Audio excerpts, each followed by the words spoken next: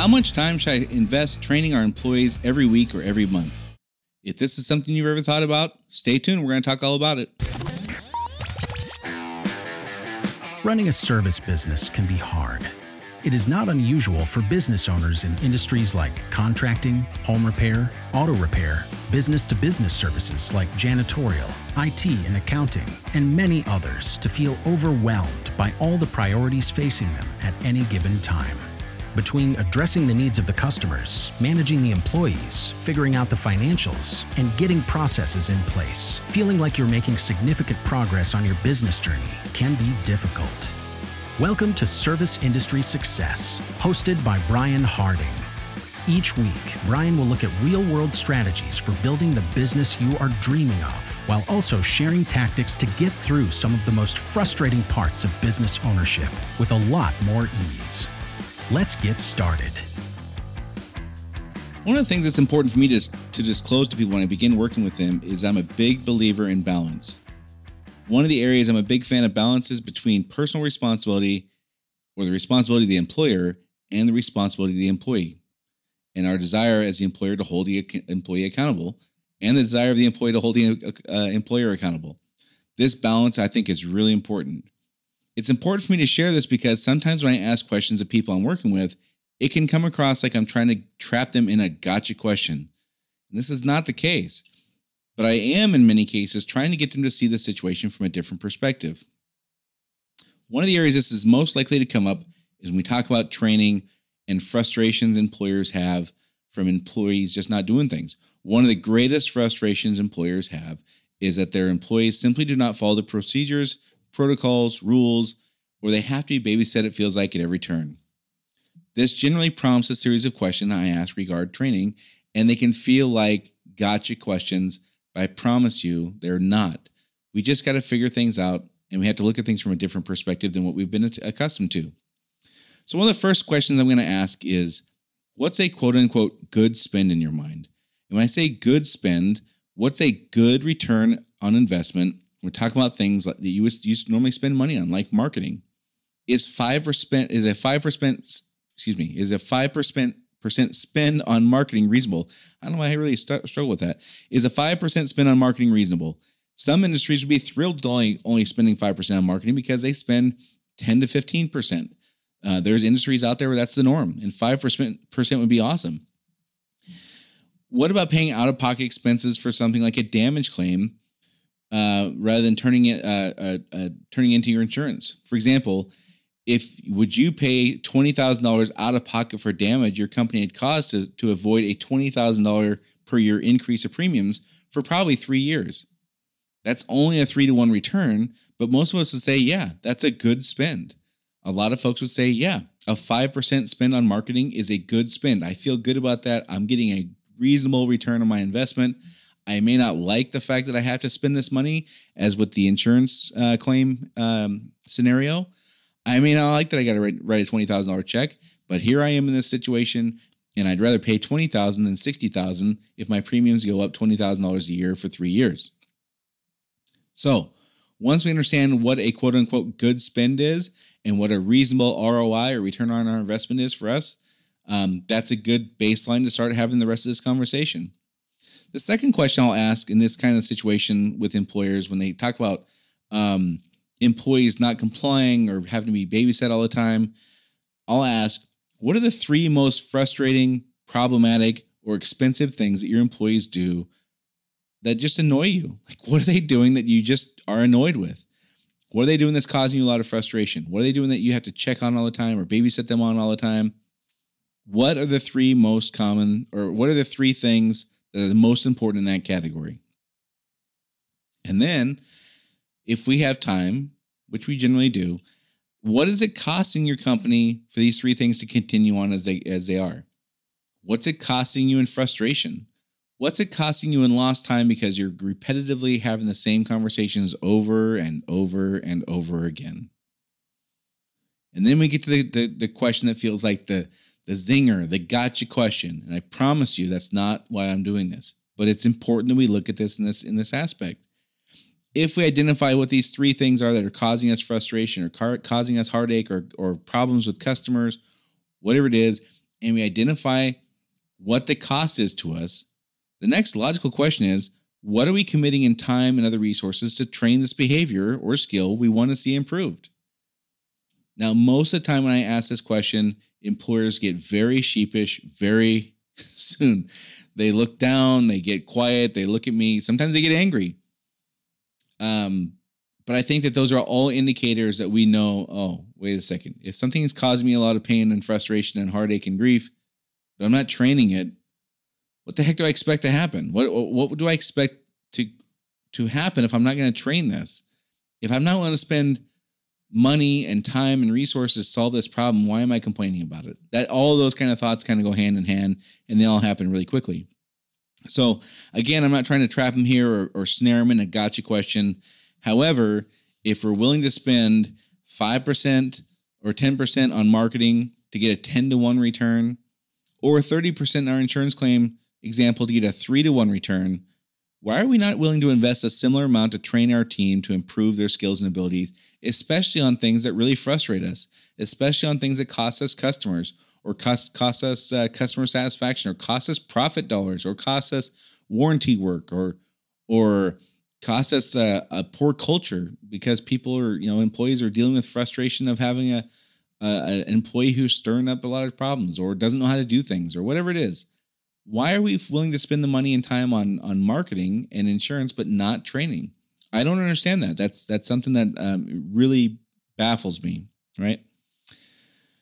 Or why are we embarrassed to disclose how little we're really investing to improve a behavior we don't like? Sometimes it's just embarrassing to go, yeah, okay, well, I've been complaining about this behavior for 7 years, but no, I don't think in 7 years I've spent 10 hours trying to train it to improve. Well, what do we expect to happen, right? So the reason training is really an important thing for me is I've learned that one of the most common reasons employees, who are people, by the way, don't do things is the same reason people don't do things all the time. They don't know how, or they don't know exactly what they're supposed to do. Believe it or not, a lot of times when we do a root cause analysis and we really start breaking down why are we having problems with a given process or a given situation, more times than we would like to admit, it comes down to the employee just doesn't know how to do it or doesn't know that they're supposed to do it. Then the next question gets into how much training time should we be committing per week, per month, etc.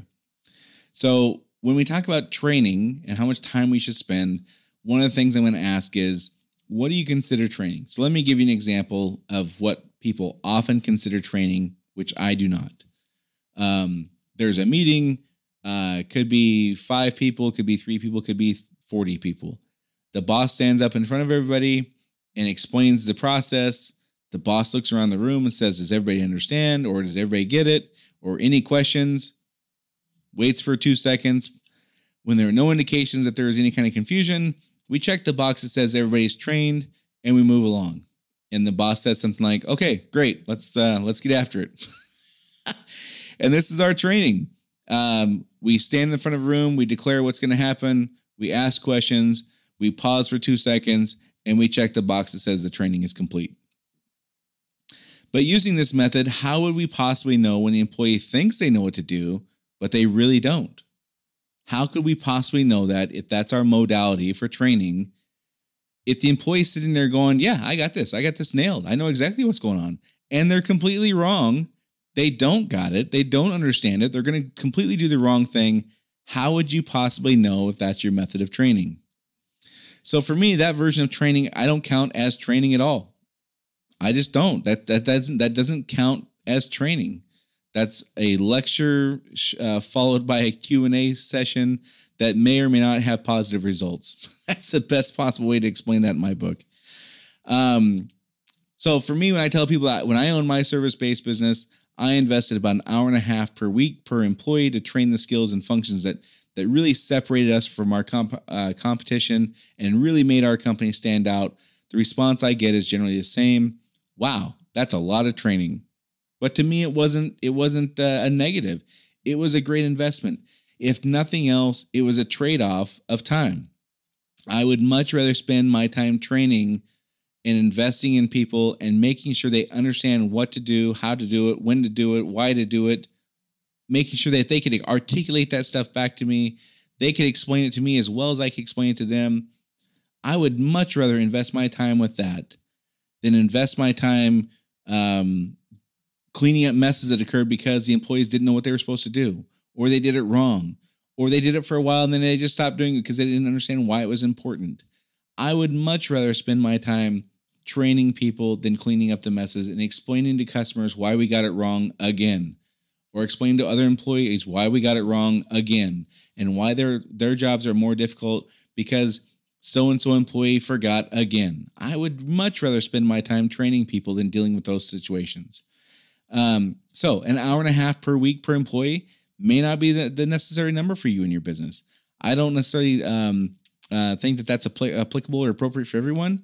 But I do think that most people are spending way less time and energy training than they should, especially for problematic processes and behaviors and things that you just know are not going well. All right. So I would encourage you to go through the exercise of asking yourself if you're approaching training with the same mindset you're approaching other areas of your business that require you to spend time, money, and other resources.